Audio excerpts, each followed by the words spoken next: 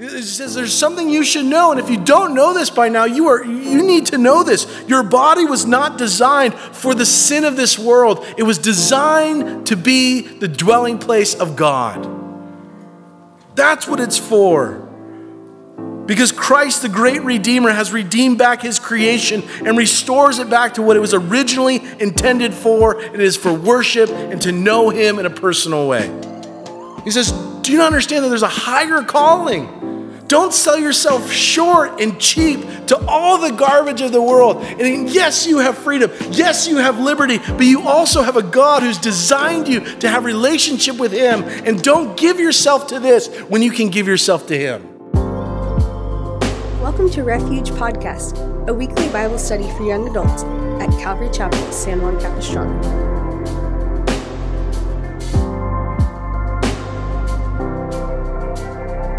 All right. Turn in your Bibles. If you have your Bibles, turn to 1 Corinthians chapter 6. Well, it was D.L. Moody who said that the Bible was not given for our information, but for our transformation. And but what about those? I don't know if you've ever come across an area of your life and you're like, well, the Bible doesn't necessarily talk about this kind of situation that I'm in here. What does the Bible have to say about, this? And I have lost all kinds of examples of those things, so I'm just going to use the word things. So you come across something in your life and you're like, what does the Bible say about how to go about, say you're having a problem with your boss.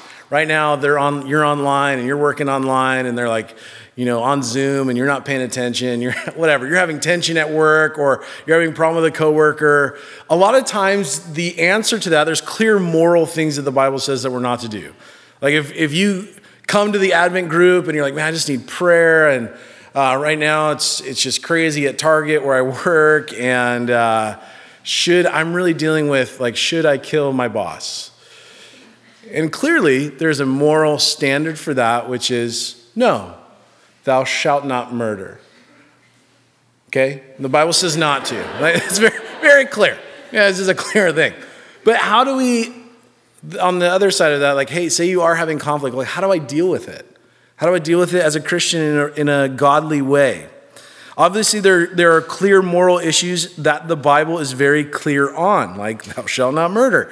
Things that are forbidden for us, things that the Word of God tells us not to do, things that we're to stay away from, but also those things that we're commanded to do also.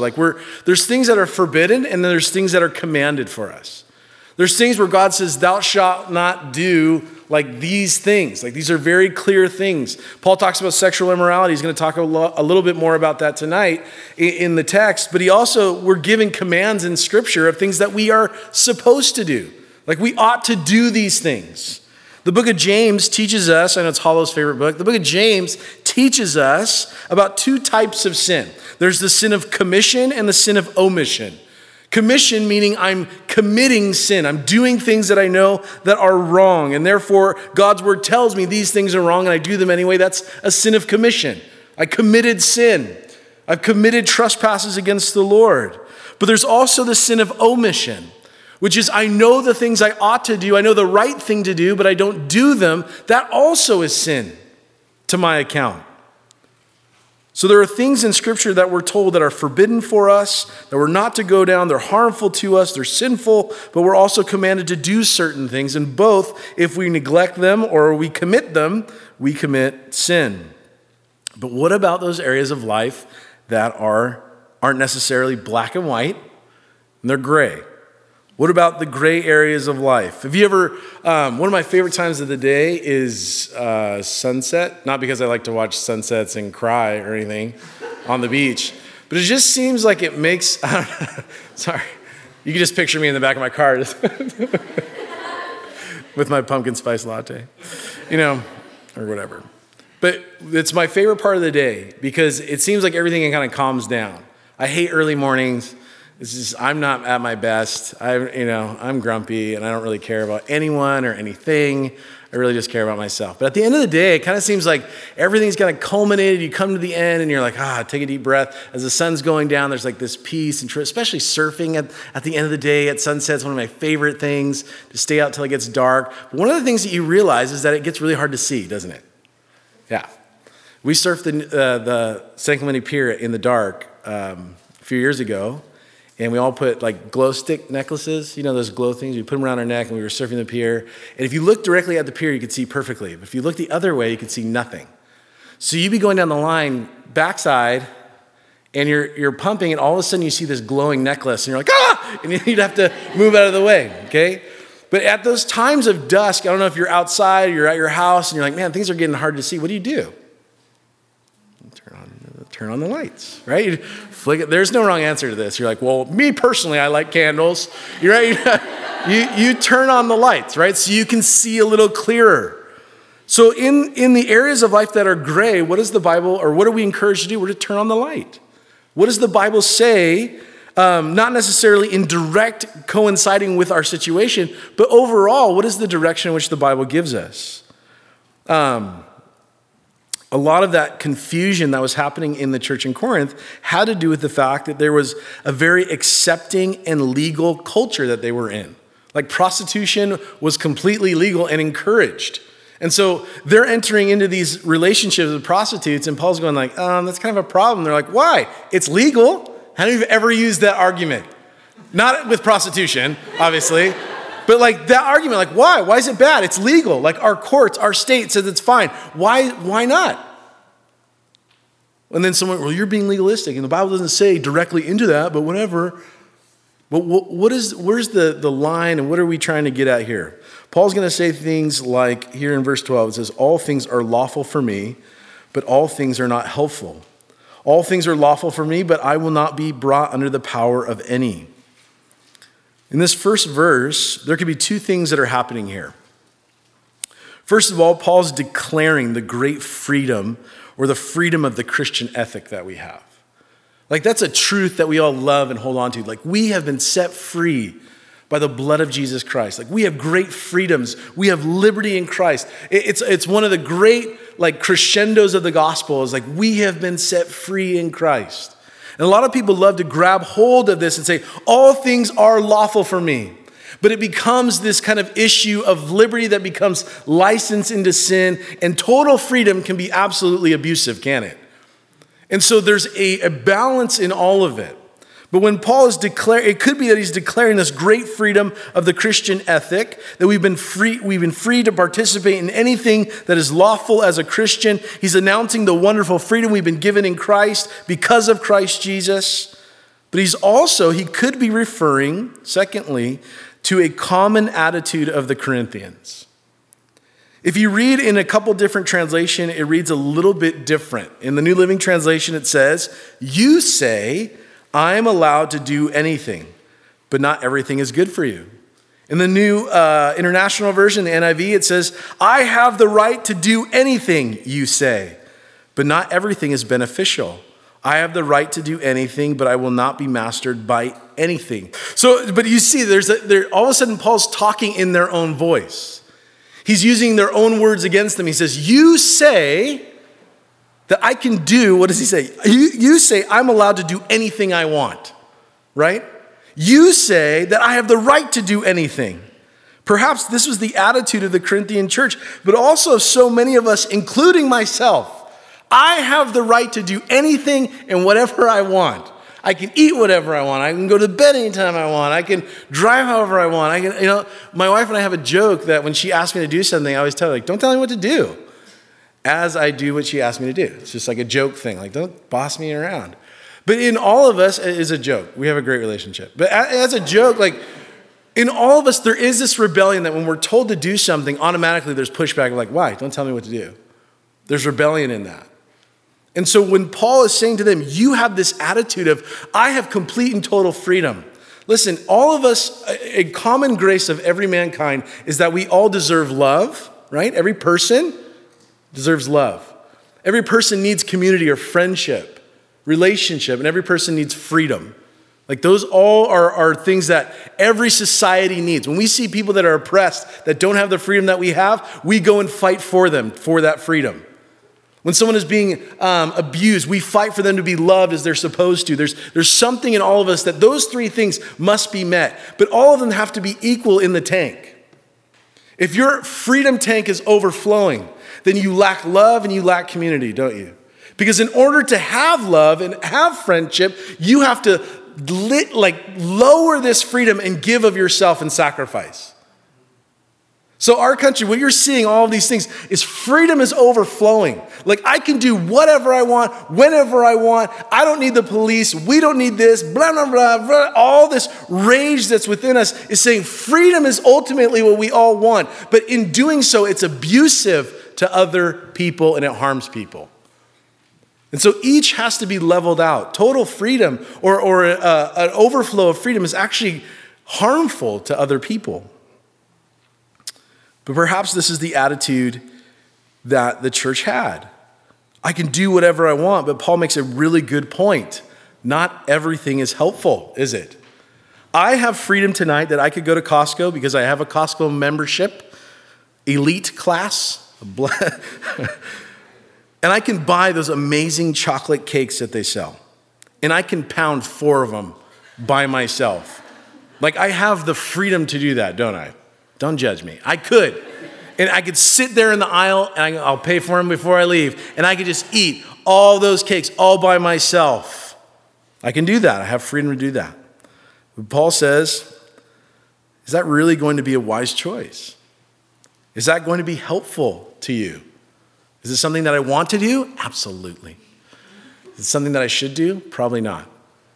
And this is where the Bible is so good in that it provides wisdom. God says, if any of you lacks wisdom, let him ask of God, who gives to all liberally and without reproach. Liberally means that when you're in the line at Chipotle and they say, would you like guacamole, which is a stupid question? Yes, of course I would. Why do you even have to ask? Just charge me the $2 for all of eternity. And that guy who looks at you and he goes down deep in that bowl and just bam on the top, and it rises up and it changes the whole shape of your burrito. That is what we call giving liberally.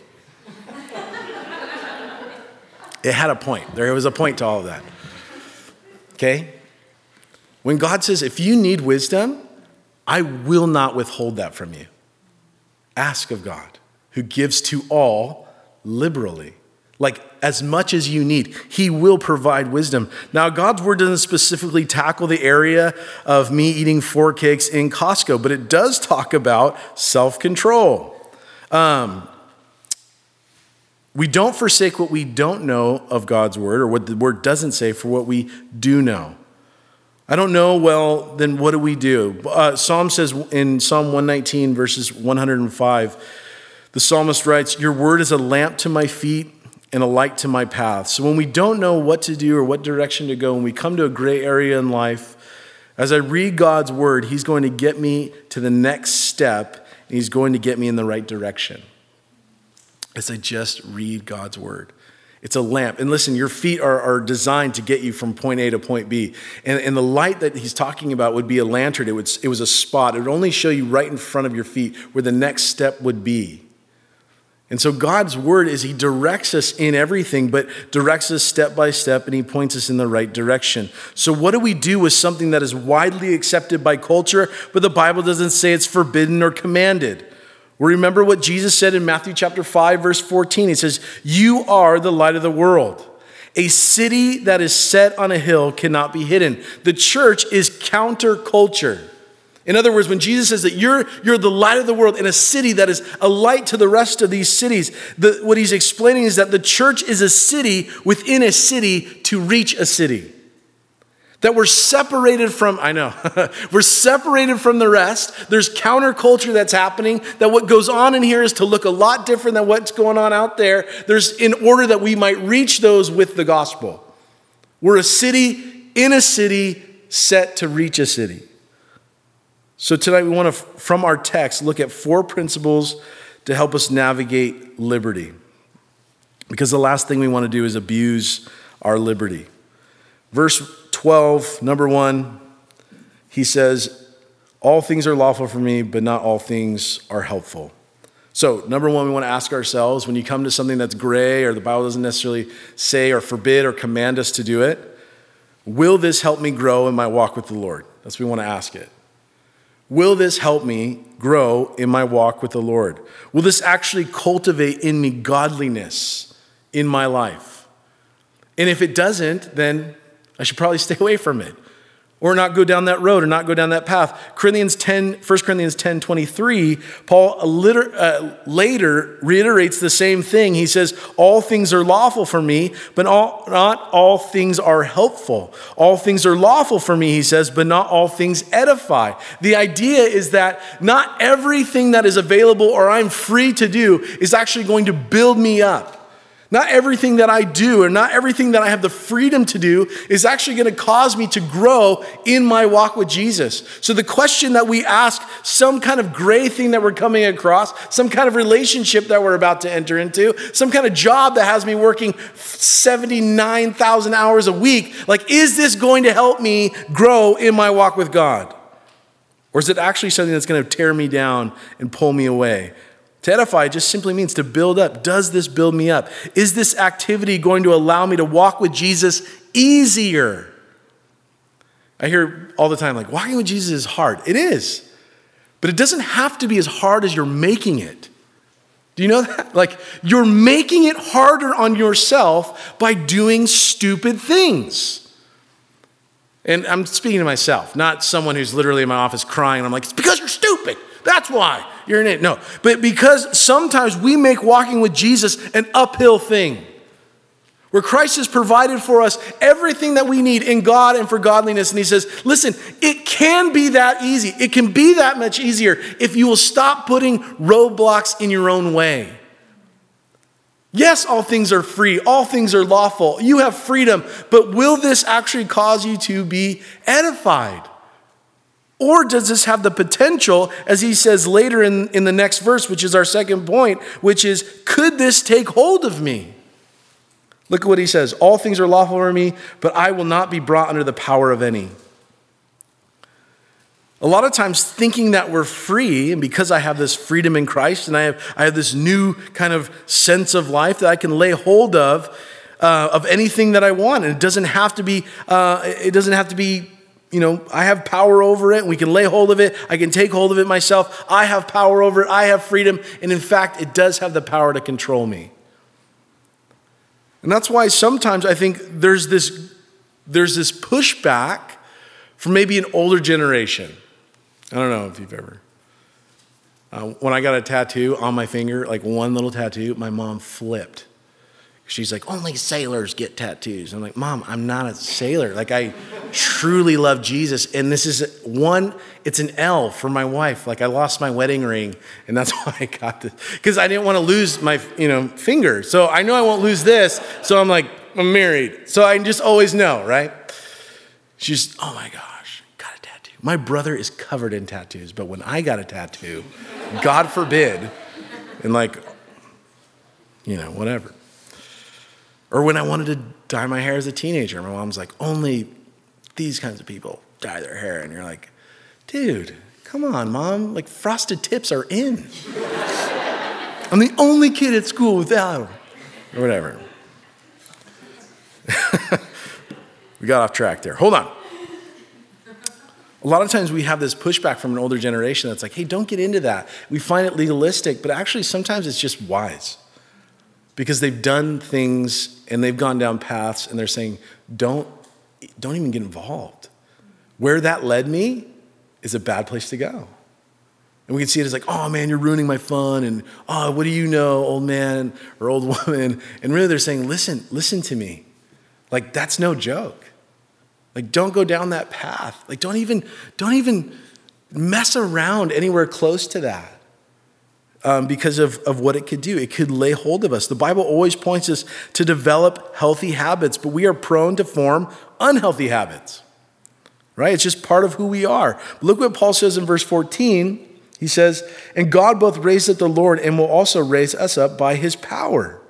Paul makes the point that there is a power that is available to all of us. It's the same power that raised Christ from the dead, is the same power that regenerated the soul of every believer, but also it is available to us to help us to live a life that glorifies God. So he says, don't come under the power of something. Realize that God has given you power that raised Christ from the dead to overcome sin and something that could ensnare you.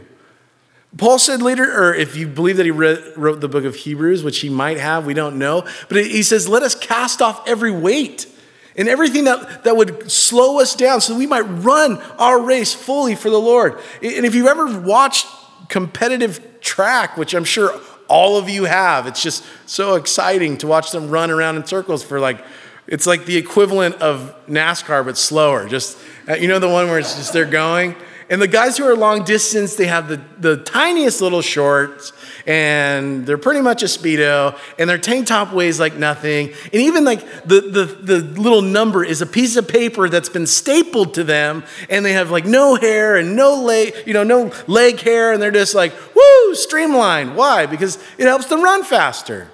Now, if you put that guy next to me, who do you think's going to win in a 100-yard, walk? He's going to win. You don't show up to a race wearing, Doc Marten boots and you're like, yeah, that's right. These boots are made for walking.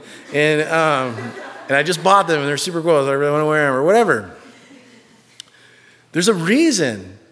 Paul looks at a runner or a racer and he says, we got to shed all that off because it will ensnare you. It can entangle. It will and can trip you up. It may not even be a bad thing. It could just be a thing that we worship and becomes an idol to us. The Bible says that money is the root of all kinds of evil. Money's amoral, right? If you have money in your pocket, you're blessed to have that in your pocket tonight. God bless you. It's not evil in your pocket. You're like, these 20s are from the devil. Or let's be honest, these 5s are from the devil. Money's amoral. But what it has done to people, the love of it, the pursuit of it, the intoxication of it, it's evil. It can produce all kinds of different evil. And that's the warning. Yes, you have freedom, but be aware of what is after you in the world. The world desires to form you into its mold. And these things do have power, and they can come in, and they can take hold of us, all the while we think we can control it, and we lose control. And God's word tells us there's a power that's available to you to live a different kind of life. Be under that power. The same power that raised Christ from the dead. The baptism of the Holy Spirit, the empowering of the Holy Spirit, he says. There are things that will suppress sometimes the power of God in our lives. It will suppress the power of God in our life. And what helps us to be a conduit of the power of God is 3 things. Number 1 is repentance. Repentance basically means that if you're doing something you shouldn't, stop doing it. I went to Bible college to learn that. That's all it means. Repent means if you're doing something you know you shouldn't, the Bible says repent, meaning stop doing that. Turn from it and walk towards the Lord. Stop doing that. If you are doing something that you know you shouldn't do, stop doing it. But also, if there's something that you should be doing, but you're ignoring it, I haven't been reading my Bible, I haven't been praying, I haven't been worshiping, I haven't been spending time with the Lord, and you're like, well, why do you think that you lack power in your life? You're not connected to the source. Why do you think that you lack power? Why do you think God, I just want your power in my life, but you won't do the things that God has said? This is how you obtain it. This is how you receive it. You're like, I just don't get it. God's not real. It's because we need to repent. Come back and do the things which God has told us to do and forsake the things that God has told us not to do. The second thing is we need to worship. Worship. Worship is time spent thinking about Jesus, attention on Jesus and not ourselves. I don't know if you knew this, but worship is not about you, right? That's why we love it so much. Oh, I love it so much. It's because I don't have to think about myself for the next 30 minutes. All I want to do is think about Jesus. That's why worship is so refreshing. Do you know that? because it gets your eyes off yourself and you're like, whew, I feel so much less anxiety and so much less stress. I wonder why. You're not thinking about yourself. So when you're like, I don't like that song, it's not for you. Jesus is like, could you play a new one? Have you heard the new record? Like, come on. God never gets tired of worship. He never gets tired of those songs. And when we're like, I don't like this one, guess what? It's not for you. So when the band is up here playing, right? This is not for us. This is not for you to be like, you are so good. Zach doesn't play till his fingers bleed for you, right? So that you would be impressed. No, he doesn't do that. But he doesn't do that so that we're here like, wow, that was amazing. I can't wait to watch worship again. This is the band, we're the choir, he's the audience. And the more that we understand that when we repent and we come into the house of God to worship him, we spend more time putting our attention on him and not ourselves. And that's why it is so refreshing. And it destroys any blockage in which would stop the power of God in our life. The third one is service. Sometimes, I don't know if you have noticed that when it comes to the power of God, like if you don't need it, like he's not going to give it. So if you're not using it, you're not stepping out and trying, if you're not serving God in some way, why would he need to give it to you? So often in Scripture, we read about the heroes of our faith, and like you read Hebrews 11, and you're like, man, these guys are radical. Look at the things that God called them to do. When they stepped out, God met them with power to do it. So a blockage often of the power of God in our life is the fact that we just don't do anything. I don't know if you were here a few weeks ago. Pastor John read something from some guy, I think it was Spurgeon, from lectures to my students, and he just started screaming, do something from the pulpit. And it like shook me to my core. Do something. And it was like, you know, when you can see echolocation coming at you and you're like, bro, do something. And it's true. I think so many Christians sit in like their own stewing filth and they're like, I don't understand why God's not empowering me. You're not doing anything. You're not moving forward. You're not trying anything. You're not stepping out in faith. You're not serving the Lord. Therefore, there's a blockage. Okay, so the third thing, right? We want to, when we come to a gray area in our life, we ask, will this draw me closer to the Lord? Could this take hold of me? Does this have power over me? Can it lay hold of me? But also I want to ask it, and I want to remember my design. Look at verse 13, what I've been designed for. Food's for the stomach, and the stomach for food. Amen? Let's praise God and give him worship. Next week, the stomach will be for food, and the food will be for the stomach. What is he saying? But God will destroy both in them. And you're like, good point, Paul. Food is for the stomach, and the stomach is for food. And you're like, one of the weirdest scriptures ever. You're like, all right, yeah, totally. This morning in my devos, God really spoke to me in this one verse. I don't know if you've heard of it. It's like the Greek word for food is the word food, and it just really is meant for the stomach. And you're like, what does this mean? What is the point? And I'm not even going to sit here and pretend like I read this and I was like, I know exactly what he's talking about. I was like, food and stomachs? Right on. Praise God. What does he mean? We need to remember our design, is what he's saying. He says food was created for your stomach. Stomach was created for food. And in the same way, our body was not created for sexual immorality, it was created for God. And God made us for him. Remember our design. Remember what God has made us for. In the same way that food was made for the stomach for food, even in the way that we prepare to eat. Isn't it? You've come into the house and your mom is just like, she's like, I had this, whatever. I don't know where I'm going. My mom is an incredible chef. Hello. All right? That's why this is what's going on here. But when we were growing up, like she would make just amazing stuff. And we would come in the house and you could smell it in the whole house. Like it would permeate through the house. And then it would go out into the backyard. And that's what would call us in, was like the smell of bacon and cheese. And you're like, something is happening. inside of me, and your mouth fills with saliva, and you're like, what's happening? Your body is preparing to receive food. It knows what's happening. In the same way that our body was made for this very thing, for food to be consumed, in the same way our body is made for God. Your body was not designed for this garbage that we've been participating in, he says. Now, the body is not for sexual immorality, but for the Lord, and the Lord for the body. And God both raised up in the Lord and will also raise up by his power. Do you not know that your bodies are members of Christ? It says there's something you should know, and if you don't know this by now, you need to know this. Your body was not designed for the sin of this world. It was designed to be the dwelling place of God. That's what it's for. Because Christ, the great Redeemer, has redeemed back his creation and restores it back to what it was originally intended for. It is for worship and to know him in a personal way.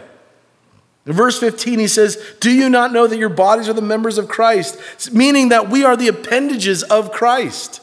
Paul later develops this idea that Christ is the head of the body, that we are all vitally important and parts of that body. When God wants to work in the world, he uses us and he reaches out through us. He says, do you not understand that there's a higher calling? Don't sell yourself short and cheap to all the garbage of the world. And yes, you have freedom. Yes, you have liberty. But you also have a God who's designed you to have relationship with him. And don't give yourself to this when you can give yourself to him. It's like when I'm really good at bad illustrations. But if you've ever been surfing for any number of hours, you get so hungry. And I remember my friend and I, we took a Trestles trip. So we went all the way down to, I was living in Costa Mesa. We drove to Trestles at 5 a.m. We surfed our brains out till it was like 4 o'clock in the afternoon. We get out of the water. You truck up that hill and you're like, oh my gosh, why did I do this? This is awful. But then you get in the car and you're like, I'm starving. And of course, being poor, we just started to do what anyone else did. You find the nearest Taco Bell and you just start rummaging through your car for money, right? You're just like, what do I have in my pocket? We had $3.75. $3.75 at Taco Bell, you can eat like a king, right? You're like, ba-bam. So we're just bean burritoing it for about 10 minutes. And then my wife calls me and says, guess what? My mom and dad want to take us out for steak tonight. I was so full of bean burritos. I was like, great. I think I got there and had like bread. And I was like, I can't eat. I'm so full. And there's nothing wrong with bean burritos. Bean burritos are great, but they're not steak, are they? No, not at all. Not even close. You could try and make an argument. They're like, well, vegetarianly. Like, no, it's not the same. Great protein benefits. It's not the same thing. One costs 75 cents, one costs $75. You know what I mean? Like, there's a difference. So often we sell ourselves short and give ourselves into things that, yeah, okay, cool. You have liberty to do that. But you sell yourself so short of what God has. And that's why our desire is not that we would be as close to the world as we possibly can and still go to heaven. It's to be as close to Jesus as we can, to look just like him. That's our desire. And whatever what means for you. And listen, if you're like, I have liberty and I have this, cool. But make sure that you're not using that liberty to abuse other people. Be careful. We're the appendages of Christ. But look what he says. Why is this so important? Verse 17, but he who is joined to the Lord is one spirit with him. Verse 18, he gives another call, flee sexual immorality. And we defined what sexual immorality was a few weeks ago. If you weren't here, sexual immorality is a circle in which Paul has drawn around marriage between a man and a woman. And he says any sexual act outside of this union right here is sexual immorality. So instead of answering every question, well, what about this? What about that? This is a gray area. He's like, hold on one second. Let me just, right here. If it doesn't happen in between with these two, like, it's sexual immorality. Just so we, clear everything up here. And so the desire and what Paul says is flee. The idea is to run as fast as you can. The highway, there's a verse that says the highway of the righteous, meaning not like this footpath that you have to skate through. The autobahn of the righteous, meaning you are going as fast as you can, is to flee and run from sin. to run from it, to abstain from it, to get away from it. He says, flee sexual immorality. Every sin that a man does is outside the body, but he who commits sexual immorality sins against his own body. He says, it's harming yourself in such a gnarly way. Or do you not know that your body is the temple of the Holy Spirit who is in you, whom you have from God, and you are not your own? Why? The last thing we need to ask ourselves when it comes to a gray area is, will this defile the temple of God? Does this defile his temple? Because he says, why are we his temple? Because we were bought. Earlier in our text, early in our study of 1 Corinthians, the Bible tells us that we are God's building. We are his garden, and we are his building in which he desires to fill with his presence. The temple was a place dedicated to the worship, to the holiness of God. It was a place to where the presence of God would be. And he says, this is who you are now. Right? It's like he grabs him by the shoulder. He says, do you not know that you are the temple of the Holy Spirit? That you are a part of the body of Christ. So why are you joining yourself to these things? It's like what Peter says, be holy, for I am holy. There's a call for holiness as we walk with Jesus. But listen, it's not done in our own power, is it? It's not like you waking up on Friday morning, you're like, here we go, Holiness Day. I taught junior high last night, so I'm a little pumped up. It's holiness time. Like, watch me be holy today. Okay? It's not that easy, is it? Otherwise, everyone would do it. Holiness is a call of God. It's a high calling. It's difficult, but we are not doing it in our own strength. We've been given the power of God, which is the same power that raised the Lord up and will also raise us up. It's that power. God lives in our hearts. That's why he says, do you not know that you are the temple of the Holy Spirit? God dwells in you. You are not your own. Why am I not my own? For you were bought at a price. Therefore, glorify God in your body and in your spirit, which are God's. If you don't have that highlighted or memorized, make sure you get this one. When he says you're not your own, you're not your own. How are we not our own? We were bought at a price. The Bible tells us in the book of Romans, in verse 31, Romans 8:31, we were not bought with silver and gold, but we were bought with the precious blood of Jesus Christ. I remember my oldest son, I have 4 children. My oldest son was jumping on rocks in front of our house. I was supposed to be watching him, and I fell asleep. With our daughter, okay, who was just born. So I was taking care of her and the other one, and I fell asleep. My bad. And he was jumping on the rocks, and all of a sudden my wife comes running in the house, and she's holding him, and he's like bleeding like crazy from his mouth. He had fallen and hit his tooth on a rock and cracked it like right at the center, and he's like, ah! So we took him to the dentist, and they were like, we're going to have to put him under so that we can extract the tooth. And we thought like maybe it would just stay in there, you just like have high hopes. You're like, maybe we just don't touch it. It'll heal itself like Wolverine, just don't touch it. And it was just nasty dangling things. You're like, all right, we got to take care of this. And my wife's like, I don't know if I can. I'm like, I got it. Like, it's not a big deal. Like, I'll take him. I got this all covered.